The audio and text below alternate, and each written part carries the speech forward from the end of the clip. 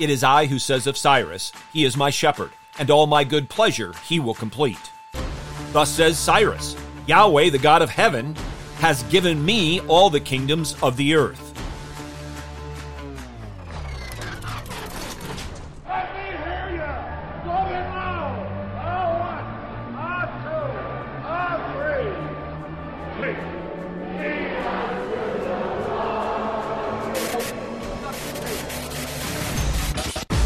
Welcome to In the Bullpen, Up and Ready, a ministry of developing contenders. The call has come. You need to get up and ready now. And look who's coming up. High fly ball into right field. She is gone. The final two verses of 2 Chronicles are almost identical to the opening verses of the book of Ezra. Both texts are declaring what took place at that time, in time and space, in history. Cyrus, king of Persia, made a proclamation, and he put it in writing. Being stirred by Yahweh, Cyrus granted the Jewish people, those who had been in Babylonian captivity for decades, to return home, to go back to Jerusalem, and to rebuild the temple. This is amazing in and of itself.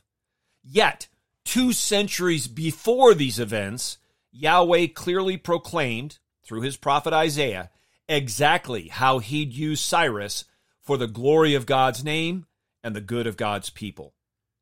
Hear now from Isaiah chapter 45, verses 1 through 7.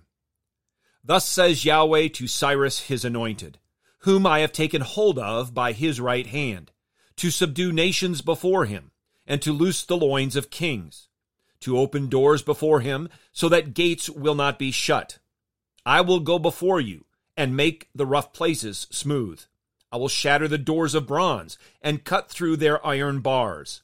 I will give you the treasure of darkness, and hidden wealth of secret places, so that you may know that it is I, Yahweh, the God of Israel, who calls you by your name. For the sake of Jacob my servant, and Israel my chosen one, I have also called you by your name. I have given you a title of honor, though you have not known me. I am Yahweh, and there is no other.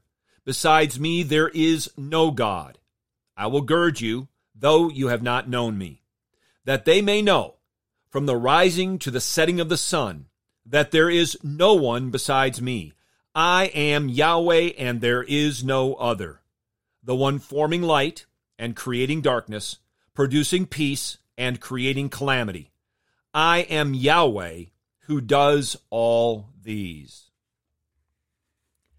Long before Cyrus ever saw the light of day, long before he was conceived in his mother's womb, the omnipotent and omniscient Lord of glory anointed Cyrus for a task. For Yahweh to call Cyrus his anointed was unique. It had not been used for anybody else outside of Israel. This king would be an instrument in the master's hand, used to deliver God's people. Our triune God would demonstrate his sovereignty over all creation by using this pagan king. The Lord would do great things for Cyrus and great things through him. He would give Cyrus a title of honor.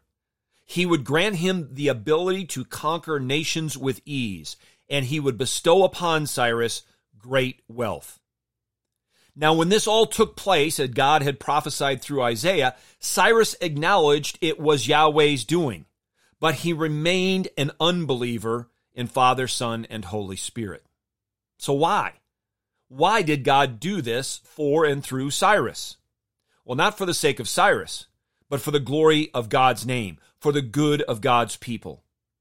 Our entire text, and especially verse 7, gave great comfort to the people of God in that day. And it ought to give great comfort to those of us in Christ now. We should not be discouraged and disheartened when we witness so much darkness and calamity, when light and peace are hard to find.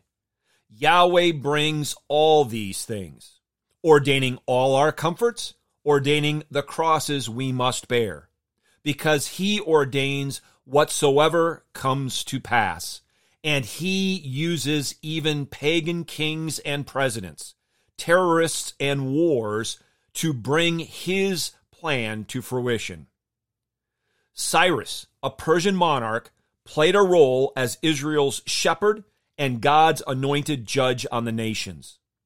As such, Cyrus was a type of redeemer, an instrument used to release the Jews from their captivity, which points us to the Redeemer, who, by his broken body and shed blood, releases us from sin and death.